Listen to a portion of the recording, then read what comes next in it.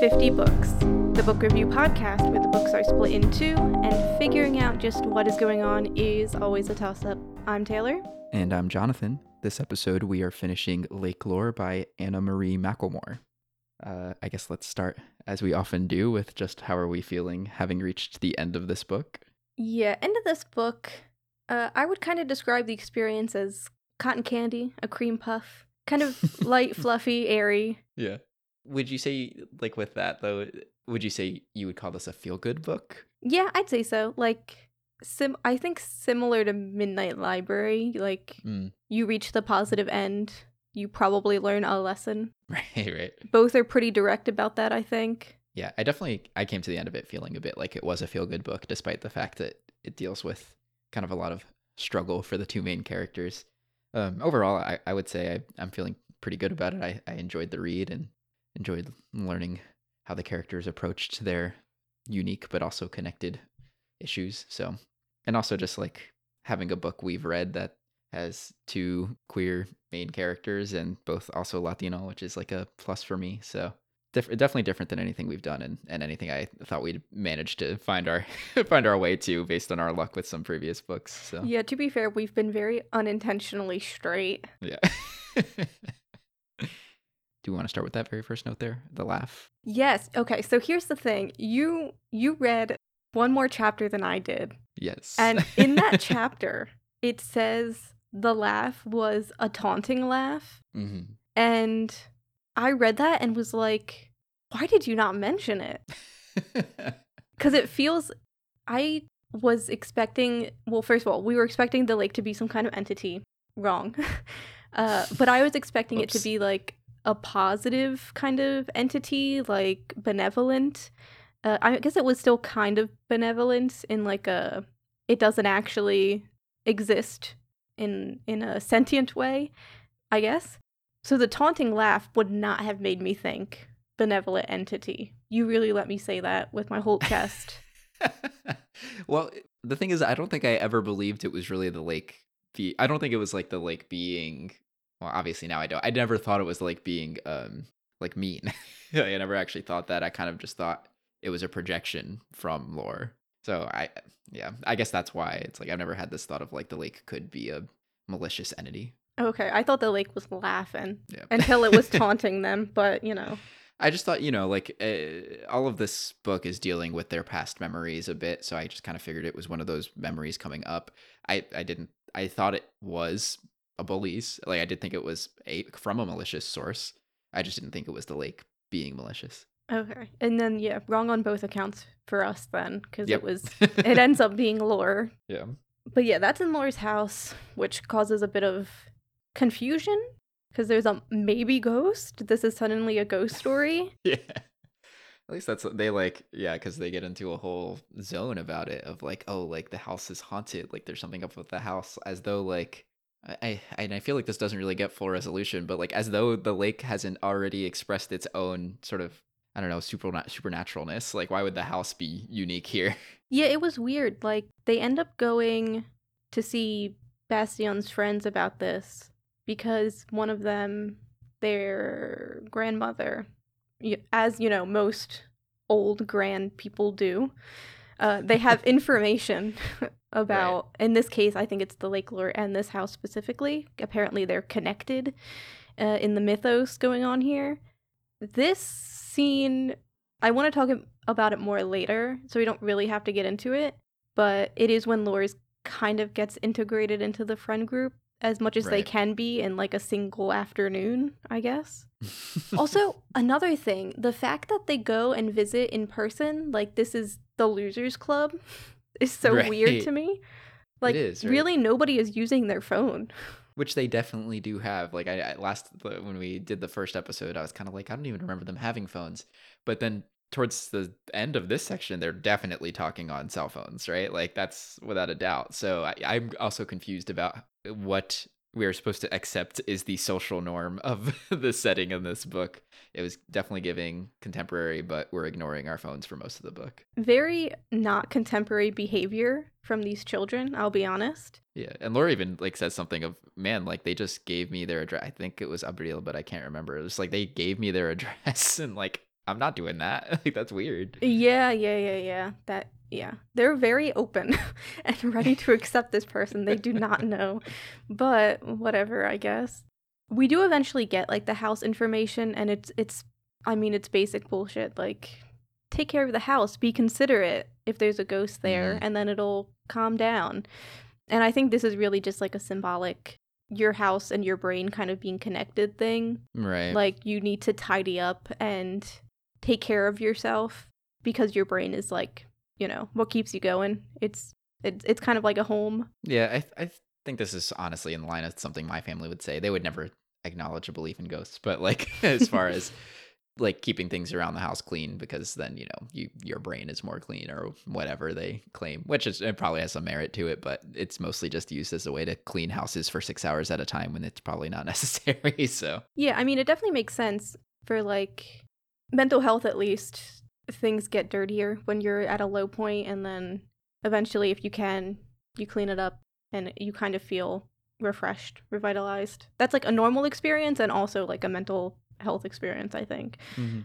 Just varying degrees of how much you can do at a certain point. But Lore does all of it, cleans the entire house. It just felt so silly to me. Like, we're gonna clean the whole dang house, and maybe it did feel silly because like this is something I experienced in my family of like, yeah, like we're gonna spend 6 hours on Saturday morning cleaning the house and immediately mess it up by inviting 80 people into our home over the next day. Like, it just didn't. It felt like a lost cause, if you will. Yeah, it felt weird to me because like I think I understood what was being said about it, but also then this like never comes up again Hmm. and isn't like integrated, I guess, into lore in any capacity. Like none of the haunted house part really comes up after this, right? Right, yeah, no, not at all. Which makes sense because the laugh isn't a ghost at all. Well, it's a ghost of the past, I suppose, but not an actual ghost. But Lore like doesn't learn anything from this really, or doesn't seem to. But I feel like that's Lore's whole character. Oh. They'll say some stuff and then not learn anything. So, ooh, that's a little negative. I kind of see what you're saying though. At least in the not like there's definitely an aspect of not reflecting on oneself in the same ways that they provide for others. It is way easier to give advice, which Lore will do constantly, Mhm. than to actually take it. Yeah. Another part of this then is that Lore is taking a lot of credit for what's going on with the lake too. Yeah, I mean, timing wise, it kind of makes sense. They showed up, the lake went off. Though, to be fair, I guess they have no idea if it could have already been happening before they showed up. They do kind of just assume that. Yeah, so it's kind of silly because so at this point does Lore not because Lore has this perception that this lake world belongs to Bastian, like they mentioned that at some point, Hmm. but they don't understand at this point that like Bastian has been supplying their own bad thoughts to the lake. Like that not shared between them already? I think it's known because Lore can see the Alabrijes. Right. So like I don't get why Lore would take so much of the blame for it then. Well, I think it's because Bastion has been doing that for a long time, but now it's only been now that the lake has been like rising basically and acting up. Sure. And I think also this has to do with Lore's whole like self-image issue. Like, they think they're the problem 100%. Like, it's kind of like well, okay. It's also an issue of they think Bastion is dealing with their issues, and how do I want to phrase this? I don't remember the exact term, but like Lore says Bastion and their friends, they're the nice kids, right? They're put together, they act correctly, they're acting as they're supposed to instead of how people might expect, quote unquote, expect minorities to act, which is what Lore did, right? They got into a fight, they, Right. beat some white kid up, and that was such a nice kid. Like, how could you ever do that to a God, kid like yeah. that? And like, acting out negatively like that is what's expected of minorities, especially, people of color. So they just think too high. They've put Bastion on a pedestal. I guess that makes a bit of sense because Bastian is also not like the most forward about what like Bastian Yes. kind of has a habit of hiding the truth behind things or like yeah, kind of passing things off around other people to, it's the whole like they don't want to burden other people, but maybe that has kind of led to a false image for Lore. Yeah, because when they're hanging out as a friend group, Bastion like is freaking out about the index cards that Lore has seen and can't accept a compliment that they're dealing with their ADHD well because it's not normal, right? It's not a normal Right. way to be. And talking in conversations, they're playing along, I think is the wordage used in the book. Like they're not actively being themselves. And this is something like with neurodivergent people, like they're masking their behaviors, right? They're suppressing things, like suppressing certain what's the word? Suppressing the things they might want to say because it's considered the wrong thing to say, or it won't fit into the conversation, or it'll disrupt the tone. It's like accurate to them, but doesn't make sense in a quote unquote normal conversation. So they have to suppress and like mask those type of behaviors. They've just gotten so good at it that, I mean, it's another aspect of hiding, right? Which we talked about in the first part. So Lore's like, you dress well and you have a job and you're maintaining your ADHD and like you're perfect. So how could the lake be a you problem? And Bastion meanwhile is like, I'm not hiding anything. Meanwhile, hiding everything, right? Like there's a lack of honesty, and obviously that openness, which we talked about in the first part, is why the lake is acting. It's a both of them problem, but they are hiding from each other. So they think it's a them problem, It's interesting because they definitely both have some confidence problems to address throughout this book, but Lore, I feel like it is much more like their confidence is much more shot than Bastian's is. Not that Bastian's doesn't have that, but Lore is in kind of given up mode, especially like not really engaging with that second learning specialist visit and like kind of just, I don't know, feeling like they have to accept that, like, or accept is not the right word, but like they have a certain life that they're allowed to live. There's not like a lot of gusto behind trying to change much, only trying to hide things. I feel like they kind of approach it a bit differently in that way. Like I think maybe Laura does feel so bad about not having their own system because they really haven't put in their own system to address the things that they struggle with. Yeah, I mean, to be fair, Lore does mention like the dyslexia aspect isn't too much of a problem with them. The things they were being bullied for, part of it was the dyslexia, but part of it was just the other stuff, right? Which absolutely can't have a system in place. Like you cannot create a system to like deal with your gender identity or like your ethnicity, right? It's just out there.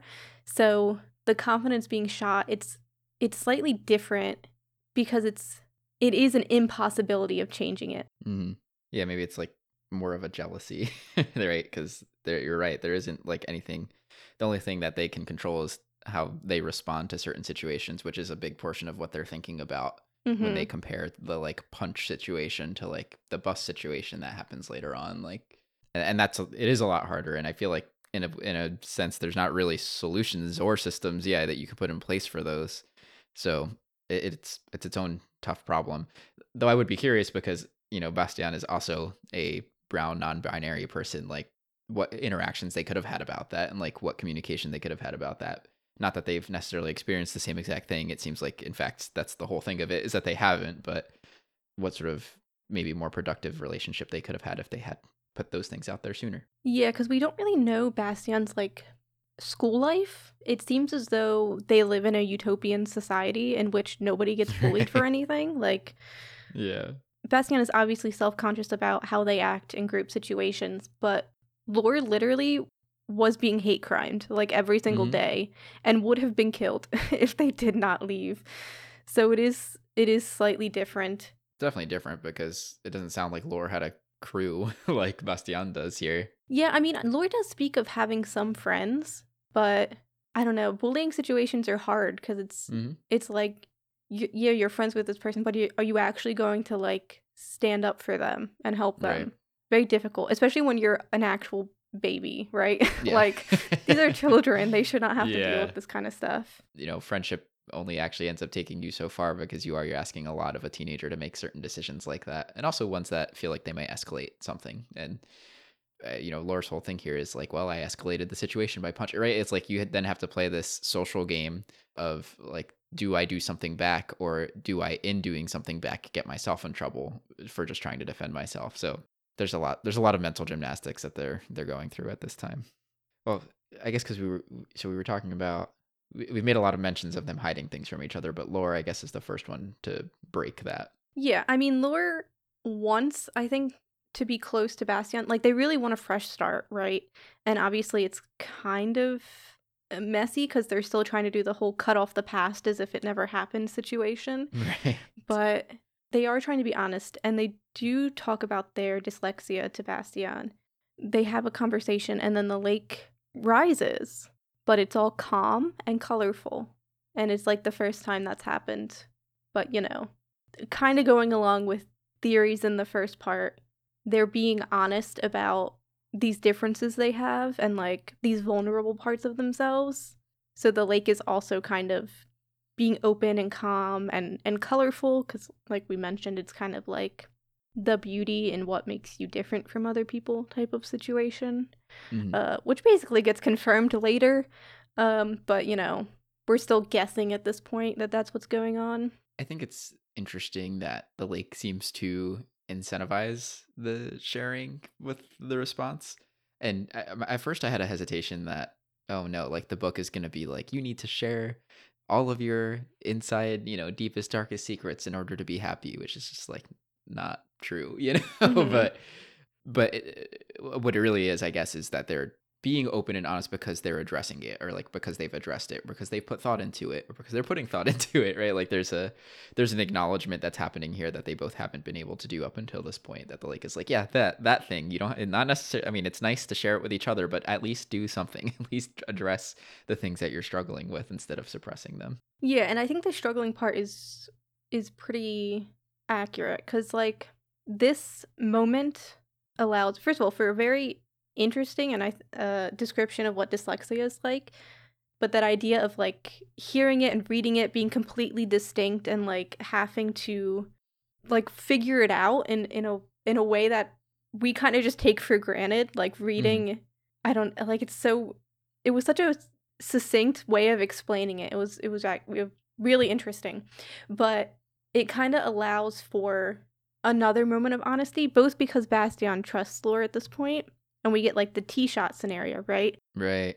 I thought the whole T shot thing was really, really nice. Like this is a very comfortable part of the book to read. Like look at them like communicating and helping each other out and kind of filling in some gaps that they have shared with each other that they have. It's just perfect. And it's also like it. I mean, maybe Bastian should have just been open beforehand about their struggling with understanding the instructions for the tea shop, but this seemed probably more productive than doing it with the nurse because now it's someone that they trust, right? Like someone that Mm-hmm. will be around them and they feel more comfortable sharing those sorts of things with rather than the relative stranger that the nurse would have been for them. So, Yeah, and plus, if they ever need that help again, it's way easier to reach. Well, their future shaky at one point, but considering the end of this book, way easier to reach out to Lore to ask for help. And also, I think it just makes Bastion feel more comfortable about asking anybody else for help mm-hmm. because you kind of need to do it the first time, and then it's like, okay, that actually was fine. Yeah, well, because then we also see Bastian is able to take care of it for themselves when they go to their brothers later on. Yeah. There's also a point, I mean, this is jumping ahead, but there's also a point where Bastian has a conversation with their doctor and actually says no when asked if they understand Yes. something. Which is just like, yes, like sweet relief. We're learning, we're growing, and most importantly, able to stand up for ourselves. That's the part that I worry most about situations like this. Is it's one thing, maybe in some situations it's fine, like whatever, brush it off if it ends up not being that important. But when it comes to your health, and like in the case of that conversation, like your kind of social health, like they're maintaining the relationships that there are around you, like that's a really important time to not just be like, nah, it's all right. Yeah, and I think Bastion does note like it's not always going to be that easy, right? Sometimes they're still going to revert back, whatever, whatever.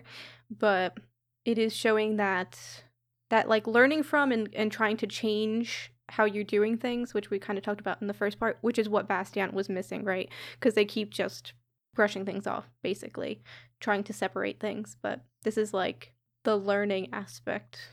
And the learning aspect is really interesting because it's like with the index cards, we see how it's not just a straight line. Like, Bastion is going to have to change it. I think this is what the doctor's appointment is about. Like, Bastion being like, is it okay that the things that are working now might not work later? Mm-hmm. Which is, that's more common than people think.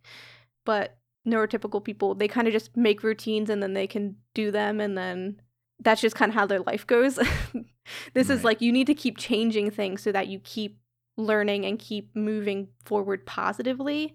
So it is a bit more scary because you want to hear like, this is what you need to do, this is the medicine you need to take, right, problem solved. But like, that is not how this is working. But I think you obviously need to realize that, which Bastion does, and also be like, is it okay that it's going to be like this? And it's like, yeah, it's fine, like, you'll get through it. And you have a good support system. You have a doctor who's willing to listen to you, which is important. Yeah, wild. Telling you, utopian society. Like that they just had this low-key casual conversation with their doctor. Yeah, crazy. But that's the dream, They're honestly on the right track to start with. It's really just their perception of if it's right, because in doing the index card shuffling to notice that they're still there and know, like, to pay attention to them, they kind of already know the answer because it's built into their system that things are going to have to change around and that's going to be okay. It's just you see the rejection of it in them not wanting anyone else to see it. So it kind of just solidifies something that I think they secretly already knew. Yeah. Did we mention the fact that they kissed that day? Ugh, the kiss. It felt very it didn't feel like the most like revolutionary scene, I feel like I was like, okay, this I kind of expected this to happen at some point. Yeah, the kiss, it was gonna happen. It was inevitable. Taylor, you're funny. I mean, romance hater number one reporting. I do have some thoughts about like all of the relationships in this book, but we'll probably get into them towards the end when everything's kind of resolved, however which way. But I think it still kind of struck like okay, there's obviously, now we're acknowledging that there might be some feelings here, and we're getting comfortable enough to be physical with each other, without it being like this is a romance book. It's because I had some similar thoughts about a previous book, but like I kind of like it when it's there's allowed to be romance without it like totally being the focus. It gets used as a tool, but I would argue that does not make it the focus. So I kind of liked the more like, okay, it's one scene and then it's for the most part done. Yeah, because I think later they make this distinction, but I think it kind of reads throughout. Like, they could be in a relationship or not be in a relationship. They would still want to be close to each other. Right. So there is that, yeah. I will say, it's around this time, I don't remember, it's around this time, Lore gives some great fucking advice, to be honest. Like, obviously towards Bastion, but also they're the ones that are like, maybe we just shouldn't hide, we should stop fighting the lake. Maybe that's the solution. Yeah. And it's like, wow, they nailed it. I wrote a note that was like, they haven't solved the problem already, have they? When that happened, and no, they hadn't. I mean, yeah, because the issue is Bastion is not willing to accept anything yet, and also Lore says that and is like, okay, Bastion, you go do that now, and then takes themselves off the list. Like, they're like, that's not about me though. So we know what's happening, like logically, but we're not emotionally ready for it yet, I suppose. Okay, so it's after another session with Amanda. Lore is going home, and they have this feeling that somebody's like following them, but they also like can't look back to check. So they're kind of just like, they get in their own head about all this shit. Because they were also talking about, Amanda had asked if Lore told Bastion about what happened, the fight, basically, without saying the fight. And Lore is still in their denial arc, so obviously the answer is no. But it's on their mind now, and then they feel like somebody following them, and they just kind of feel like very paranoid and like in their own head, basically. So that causes the lake to rush in for a negative reason this time, and it's like pretty bad. Bastion is kind of minding their own business, and then they get hit with like their bad moments, and Lore shows up and like helps them deal with it, and also drops like the sometimes you can't separate the hard things from the good things line, which beautiful advice, wish they would take it. And outside of Bastion's house, that's when Lore's bad moments come up, basically, right? And Lore's like, I need to protect Bastion from how terrible I am and all of my bad past and all of this stuff. And that's, I think, when we figure out the laugh is Lore's laugh, like when they were scared, because they played along to the jokes, right? Like, they would get treated like shit and they would have to pretend to laugh along. Like, oh my god, it's so funny that you're a fucking racist. Right. Like, what a good way to put it. But of course, Bastion still kind of gets a peek into what happened, and now they know. Which is kind of crazy now that I think about it. It's like such a big part of lore, and they didn't even get. I guess they explain it later, but it's like they don't even get to share it, right? It's Right, just they don't like get the chance. Just gets put out there for them. yeah, a forest coming out by the lake. But I guess we needed to move Very things shady of the along. lake. Yeah.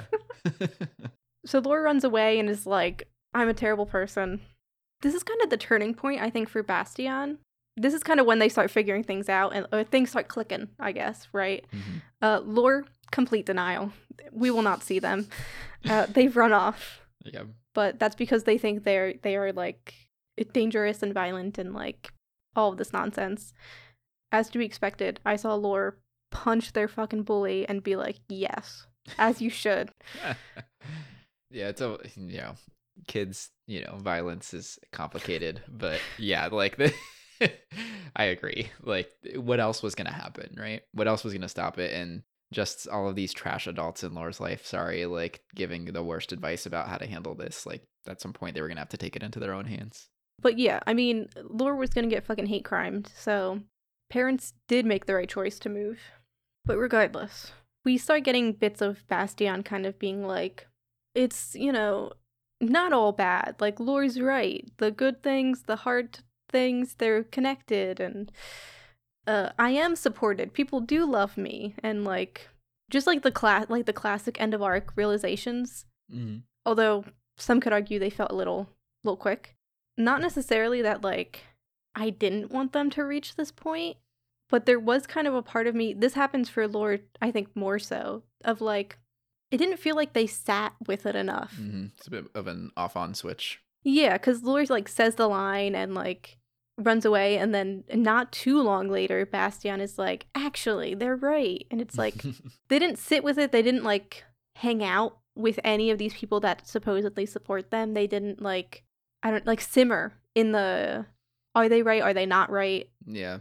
I guess they're kind of simmering the whole time, but also they're not, because they're so negative the whole time, right? It's like, I have to hide all these things, and I'm so in denial that I don't realize what's going on. And then they're like, actually. It seems like more of the book is just trying to make sure you're on the same page with or at least understanding why Bastion is feeling the way they are.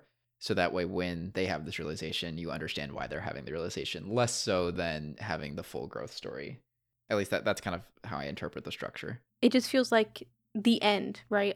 It feels like the results, I guess, is how to phrase it. Like, there is that lack of questioning it, I guess. Yeah, no, you're right. Just grappling with it. Yeah.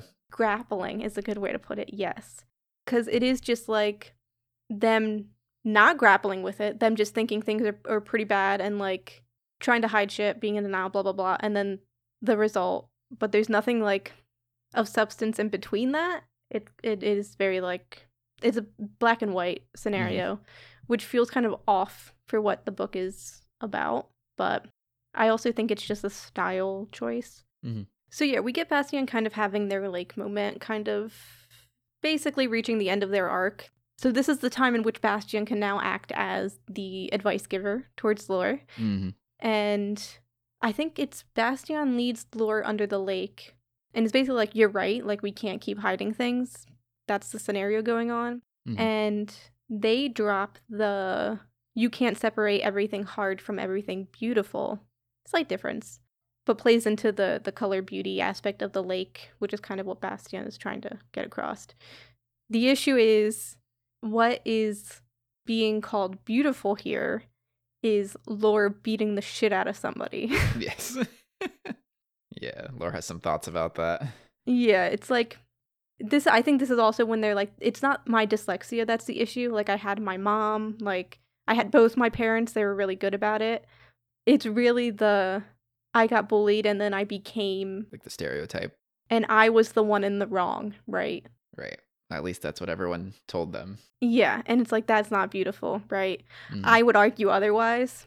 I had some words in my notes, but basically, like, just taking back, like, your power. Lore does this more later with the looking thing, but finally having enough and standing up for yourself, like, beautiful moment. But that's also, we've kind of been trained, I guess, that that's not, right? That's not the beautiful choice. Right. We kind of see the stand up to bully moment sometimes, but not in like a physical altercation. It's usually like I'm going to argue at you or like give a speech and that's going to solve the problem. But this was fucking awesome. I would say in a case especially where someone has already been the victim of it, it makes sense for the person to fight back with that same thing, right? Like it's really just the self-defense at that point. Right, cuz it's not like it was just words. Like Lore was being touched. I don't know if necessarily, I mean, they got into a fight before, which is how Lore and Bastion met. Mm-hmm. So they've obviously gotten physical before, but the bullies would like grab Lore and like pull on their shirt, like stupid shit. Like, don't touch me, you know? Yeah, exactly. I think getting that extra context too of Lore saying like what they didn't realize was like they also grabbed my binder, right? Like it's like this is the whole. I mean, this is first of all, like, don't touch anyone, but especially for reasons like this, like you never know, right? You don't know what you're doing. You do that, like what level of battery you are performing on someone by doing something like that. And so like if they had gotten into extra trouble for that, like they would have been well deserved, even though it's not like they necessarily knew that Laura was wearing a binder under there, you know? Yeah. Lesson of the story, don't fucking touch people. Mm-hmm. Don't grab people. Don't look at people. That's the honest truth. Oh man. Yeah, because that's a part of this too. It's yeah, I mean, yes, don't touch people. That's really it. Yeah. Amanda also shares our opinion. She's like, you should have beat their ass. You were in the right, basically. Yeah, yeah, without saying it the most directly, but yeah, they were just like, Yeah. she was in support for sure. It's really a shame we didn't get more of her. Yeah, it felt like a quick turnaround because she was Mhm. kind of like easing into things. And then we get to this session and she's basically like, yeah, your school was wrong. You should have beat them the fuck up. You were in the right. And it's like, oh my God, what energy. Yeah, because I don't know. I guess the whole thing is neither of our main characters are really leaning into being supported. But it's like, dang, like I feel like we could have really gotten a lot out of this character had we had more of her. Yeah, but that's true of like any character. Yeah, that's fair. But it's just like we went through a whole thing introducing her, so I don't know. Felt like more was gonna happen there. We got more of her than like Lore's parents though. So Yeah, that's true. I don't even know if I remember squat about Laura's parents. So I mean, Laura's mother, at the very least, has like a "you look like shit," like something happened situation. Something happens. Something. She doesn't say that to yeah, Laura. That'd be crazy.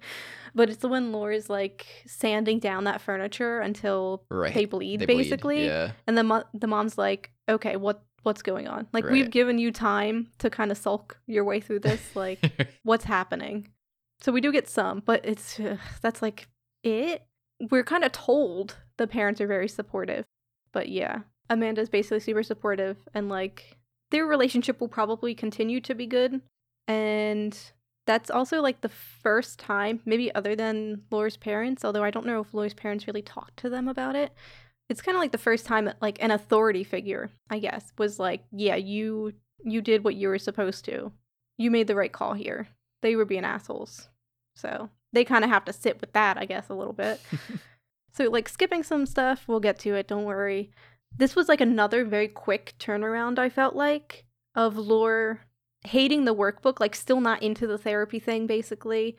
And a couple paragraphs later, basically, they get on the fridge, because that's what Bastion does, to change their perspective. And it makes the workbook look smaller, and then they're like, now I can work on it. And that's kind of the end of Lore's arc, basically. Yeah, it was pretty quick to the end there. It felt quick, especially because they were like, I'm not going to do this. Let me get on the fridge. And then they do it in like the same moment, basically. I think these parts of the book are what made me feel like it was definitely written for the youth that it is about, because it was kind of quick to like. I think the idea was to quickly connect those sorts of observations or like positive thoughts with an action, so that way the connection could be made for the reader. And I just that I feel like is especially for younger folks who might be able to take that as a action point for themselves to grab. And it's kind of laid out, like they say the thing, it makes sense, like logical result, and then they win afterwards, right? Like they get to have moments of power. Bastion, kind of when they go under the lake and it's like calm and peaceful and they see all the good bits, and also with Antonio later, like we'll talk about it. And for Lore, it is they hate the workbook, they do the workbook, they realize not everything is as big as they perceived it. Other stuff they've probably realized as well. And then they get to have their bus moment where they sit on the bus and there's an asshole guy, because there always is, who's like, smile at me, doll, and, you know, Ugh. does that annoying shit. And so Lore stares and freaks the guy out and he eventually, like, leaves, right? And that is like a taking back power moment, because Lore's been so afraid to look back and, like, stare. Like, if you don't pay attention to them, they'll disappear type of scenario. But this is like I'm going to look at you, and you're going to have to look at me, and I'm going to come out on top type of situation. And they get to come out on top, which is, like, great, but it's like an immediate gratification, right, of what they've been working through. Yeah, exactly. Which I think is fine. It does skew kind of, like, young. Like, you get to solve the problem you've been having and immediately feel good about it. And it's like, that's not a bad lesson to give people, you know? Yeah. It's not bad representation. People should get to feel powerful, but it's not always going to work out like this. Exactly. And that's kind of what I was going to get at next, is that this whole bus situation was like pretty, I don't know, scary to me to read about, because like it could have just not worked. It could have just instigated, or like, what's the word? Like enraged that person to do something harmful. So while, you know, it's a story and it was written that it had a positive ending, and I'm glad it did, like, this is why I feel like you were on the nose earlier to say, like, this, the sort of problems that Laura is facing are not ones that necessarily have solutions. There's no guarantee that's going to work again. And there's a pretty good chance they're going to have to deal with someone like that again. So that's really tough. And I would especially hate for a young person to read that and think if they run into that situation and do that thing, that they'll get the same response. That's mostly my concern. But people are wild and unpredictable, and I'm sorry that anyone has to be around those folks. And there's not an easy answer to what you should do other than probably get away, but that's also tough. So it was a complicated part to read, I feel. Yeah, I think the author kind of tries to handle it by having Lore stay on the bus and realize they, like, cannot get off the bus until they're sure the guy is gone. Yeah. They need to stay in a public place. Right. Yeah, they can't be followed off. Yeah. Yes. Like, as somebody who's femme presenting, like, I used to jog outside like a long time ago, and I simply stopped for a while because men really just think they can give their fucking opinion. Like, why don't you smile? I've gotten those before. You know, you get cars that honk at you. Ugh. I had a guy comment on my ass Oof. literally while he had a child with him, and I'm like, what the fuck are we doing here? But, like, even, like, the smile comment, I think I did smile because, and, like, other women and, like, femme presenting people will know, you just kind of play along. And then you have guys who complain, like, why didn't you give me your real number? Like, you could have just said no. You could have just said no. And it's like, yeah, I say no and I get killed. Like, right. What is the scenario here? Yeah. So it is a lot more scary. But, like, do you cover that in this book? Probably not. No, right? I get it. It's its own whole thing, but yes, it's just because it happened to be that scenario that was used as kind of a moment of growth for Laura. It's like, okay, I get it. I don't think it's bad that they included it, but scary, like, not something you can count on. Yeah, and that was kind of the problem with Lore's arc, is not that neurodivergence is simple. It's not, right? But this was a different type of scenario to deal with, right? Mm-hmm. Because it was gender, it was race, it was neurodivergence, it was all of it. And, like, especially for what you're physically presenting to other people, so, like, race especially, and then, like, when they're femme presenting more so, like, what that means in the world, and what you're kind of allowed to get away with. And the power is, like, you're not supposed to care, right? You look back, you fight back, you you stop caring about what people expect of you and don't try to you don't try to suppress your behavior because people are expecting you to act violently, so you act the opposite because that's still being controlled, right? Mm-hmm. But it's also like it's like so complicated. I don't know how to phrase it. Like, they kind of do it in this book, I guess, but is it completely satisfying? I don't know. I don't know if enough time was given, especially in regards to like lore and how they feel like they fit into groups. Like, I don't know if lore spent enough time with people for it to feel satisfying. Yeah, I could agree with that. Because that's another big part of it. Like, they feel like they're not one of the good kids, quote unquote. Like, they're not perfect, right? And I think that's shown a lot through their issues with their handwriting. Like, it's not clean enough. It's not pretty enough. It's not blah, blah, blah, blah, blah. But we get, after this bus scene, like, we get Lore talking to Bastion's friends. And they're basically like, you're still going to be our friend, even if you and Bastion don't make up. Like, that's crazy. I agree. For them to say that. Like, Yeah. You've met this person once. That felt very intense, and it felt out of place more than probably anything in this book because Lore has not spent enough time with these people to be like comfortable as themselves and also to feel like a part of their group, like to feel like they're friends. Like, they are not friends, at least in my head. I guess they're friends the way like high schoolers sometimes become friends. It's like all like loosey-goosey and shit like that. Sure. But Yeah. I don't know. This could have been a way longer book. Also, Lore could have had more, I think. I think so. Yeah, I kind of think about that question of really we discussed last time of how it felt like Bastian was the main character, and while I do feel like it balanced out more, I don't think it balanced out all the way. Right? I do think if we had more of the full lore story, it would have been a longer book, or at least felt more full. Yeah, I agree. I feel like both of these characters could have gotten more time. I think it's just my honest opinion. I feel like this is the danger of a multi-perspective book, honestly. I think it's just a style choice, right? And I mentioned at the beginning of this episode, it's like cotton candy. Like, everything feels... I kind of liked it in the first episode. I was like, it feels so floaty and airy, and it still does. But there are some bits, and this is like personal like style, where I just want more substance. Like, I wanted more grappling. I wanted more time between the platonic relationships. And I don't know. It was all just kind of floaty. I think I saw a review calling this book like lyrical. I think I used that word in the first part too. So obviously it's a style choice, right? Kind of being lyrical, kind of being lofty. Like, you're not going to get a lot of substance or length or time with it. So it was fine. So Bastien has kind of already figured themselves out, and that means they finally go see their brother. They are going to make A Liberty Hiss together. They're going to see each other for the first time since Bastian also has been kind of avoiding Antonio, and it's not exactly subtle because Antonio, I think, calls them out earlier in the book and is like, I haven't seen you in a long time. What's going on? Bastian's like, nothing, of course. so they have this interaction pretty early on after Bastian arrives, I think, where Bastian kind of comes out with why they haven't wanted to see Antonio. It was interesting because the reason was kind of just, I want to be like you, but I don't want it to be weird that I want to be like you.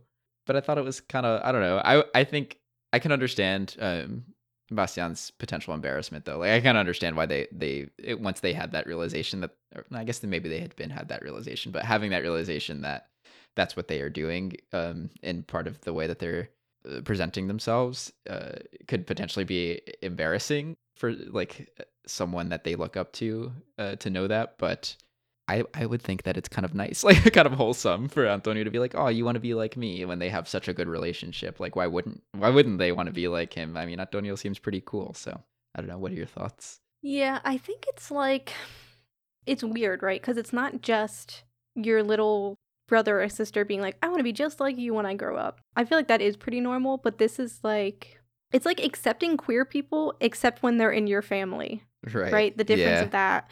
So maybe the worry is Antonio being like freaked out or unaccepting because this isn't just somebody who wants to be like you. This is somebody who has like changed their gender, quote unquote, changed their gender identity and is now taking like testosterone and is like trying to be like you, right?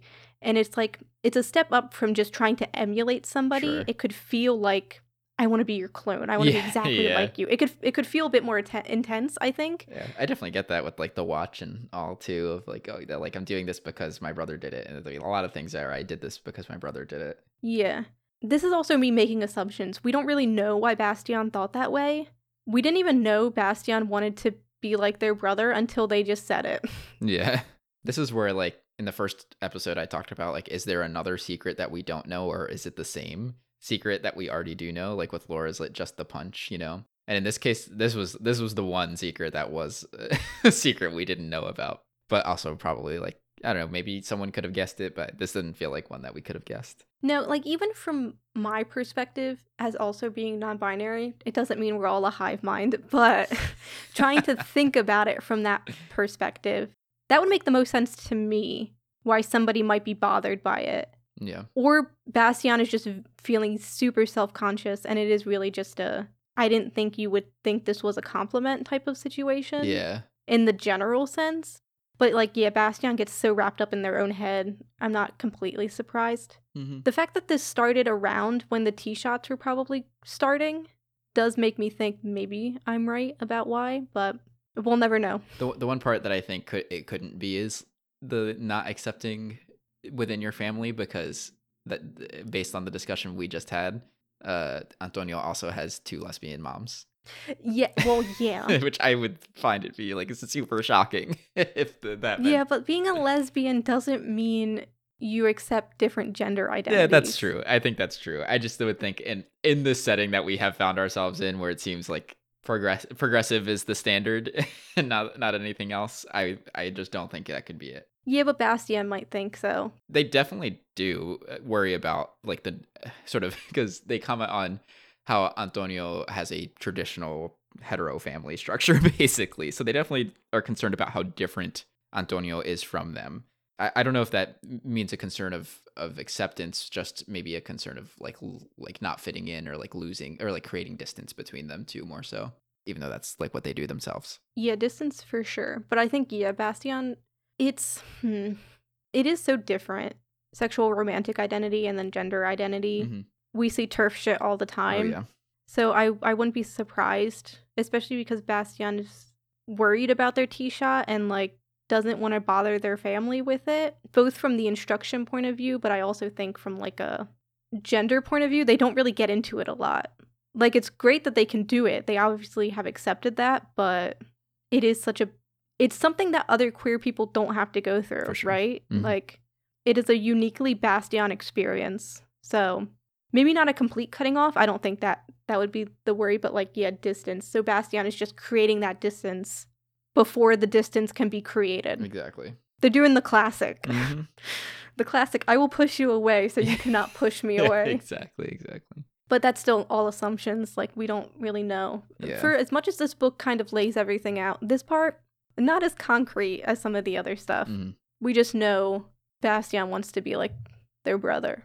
And you know what? Antonio accepts that. They're like, here, take my jacket. Yeah, I think it's cute. Like, and to me, I don't know, Antonio, despite having a very small part of this book, is maybe my favorite, because they just seem to have he just seems to have the right response to everything. Like, first of all, the alebrijes thing came from him, and then Antonio has his own way of responding to the bad day alebrijes, in that he keeps them, and that becomes a whole, like, wow moment for Bastien. Like, not only am I doing this healthy activity, but, like, I've also managed to take it to the next step and reflecting on those bad days, and, like, how those are a part of me, and, like, how to give them a bit of a positive spin. So that part's super cool. And then just even on the phone calls, like, I don't know, shows a lot of love. And when Bastien is expressing the things that they've been concerned about, like, very loving, very, like, open and accepting. It's like everything is just on point. I love it. Utopian brother, I'm telling you. Utopian brother. And Bastien's utopian family, which is crazy. Yeah. I did like how Antonio treats the alebrijes, though, because it's similar to what Laura needed to do. It's, like, basically taking back power, right? Like, you can't let the bad days control you. Like, Antonio's making something creative and something, like, beautiful out of the bad experiences. And that is, even if that's a small act and like it's not like productive, but it is something good. It's not letting the bad day completely tear you down. Mm-hmm. And it like lets you kind of track your own perseverance or your own resilience to see like, oh man, like even though I had maybe even 100 bad days and I have these tons of alegrías from them, like I still got something out of it. Yeah. There's also something like which Bastion does pick up on later when they start keeping their own Alabrijes, but it's displaying that vulnerability. Mm. Like Bastion was worried about this in the beginning of the book. It's I think why the lake started. They had to get rid of it so that they wouldn't be judged and they wouldn't be embarrassed by how many Alabrijes they had to make, because that's not something like it's like, oh, you had this many bad days. Right. But Antonio is like, yeah, I had this many bad days and look at what I did with those bad days. Right. So yeah, the reflective part that we were kind of missing from Bastion, who was just hiding, right, those bad days. I feel like if this book had more Antonio, it would have been done a lot sooner. Maybe that's the true reason the drama was happening, because we couldn't have Antonio in this book. I feel like we otherwise kind of closed it out, right? Lore apologizes and also admits that they have a thing as well for Bastian. I feel like the last 30 pages of this book was like not anything else happened. Yeah, it was kind of just like the tying up all those loose ends, I guess. We do get the final installment of you have to accept the good days, the bad days, making good things out of bad days. And I think they like equate it to kind of living in between that binary of like the good and the bad. You kind of have to exist in the middle. Mm-hmm. Which I was like, I guess that's, yeah, I guess these characters more than anyone would understand existing in that in that space. Right. That was kind of the book. I don't know. I love that we literally for the end of this, which I guess is supposed to be like a big emotional scene or whatever, we were kind of like, yeah, they made up. I mean, I didn't, I have to say, yeah, maybe people felt a lot more moved than I did by the end of the book, but it kind of just was like, it felt comfortable. It felt like, yeah, the cotton candy you mentioned, right? Like, it didn't, I mean, nothing stuck out as like a major point in the end of the book. Yeah, I feel like the only big like emotional moment was, and it's not even that much of a moment, when Lore lied and was like, I don't like you. But I think Yeah. more than treating it as like a serious moment, it was kind of like we've ticked off that cliche Yeah. type of situation. But it was interesting that in that moment the lake let Lore go. Yeah, that's a good point, actually. To be fair, the lake was weird. I feel like it felt like an entity in the first part of this book, and in this part of the book, it felt like a barometer, I guess. Yeah. I mean, it was doing what we thought it was doing. It was appearing during high intense situations. I guess it was a bit of like you get out what you put in, almost. Like Lore decided they were done, and so the lake was done. Yeah, I think it was also an aspect of Lore wasn't in denial like about themselves. Like they had accepted that they got into a fight and now Bastion knew that, and they were kind of just being honest in the fact that they weren't going to be involved anymore. I don't know. I mean, they did just lie in that scene, but Lore knew they were lying. It's not like they were in denial about their feelings. So there was a certain openness and honesty there, I suppose. Yeah. Interesting version of it to incentivize, I guess. But yeah. I don't know if I would call it incentive in this case. It really does seem to just cancel out more so than acknowledge that there was a level of completion. I mean, it doesn't matter too much other than the lake not rising anymore, because by the end of the book, they do just kind of get to spend time in the world under the lake. Yeah, which I did like that as an ending. I almost wish we so one as we come to the end of this book, some overall thoughts I have. Like one thing I was really expecting from this book was for it to take place in the lake a lot more. Like the vibe I was getting was we were going to learn a lot about some sort of fantasy world under the lake. I thought maybe there'd be under the lake society. Like I thought there was going to be some more to it, as opposed to like, oh, the lake is actually kind of more of a emotionally connected entity to our main characters who are mostly living in the normal world. So, and not that I didn't like this book, but it was definitely way different than I expected. Yeah, it didn't feel like a world under the lake because it was just kind of reflecting the characters. Like Bastion would see the fridge and obviously the Alabrijes and all of that stuff. But Yeah, it didn't. Yeah, it wasn't really like a world. Other general stuff, I guess, to talk about is kind of the relationships. I guess in this book, we get the romantic one Vaguely. vaguely. Yeah, vaguely. The only issue I had was because it felt so kind of rushed. Not that it really had like a intense ending. Really, my issue was Bastion obviously was in like denial or just completely oblivious for the most part about their feelings. Like they knew they liked Lore, but they weren't really thinking about it too much. We got hints of that a few times. But with Lore, it was kind of like they didn't think about it, and then they did. Because there was just this one moment where they start thinking about Bastion romantically, and I'm like, that it felt like it came out of I nowhere. guess it is one of those other on-off switch situations, huh? Yeah, which again is I guess just a style thing. Yeah, you kind of just have to accept it too, because it really isn't a slow development or something to that.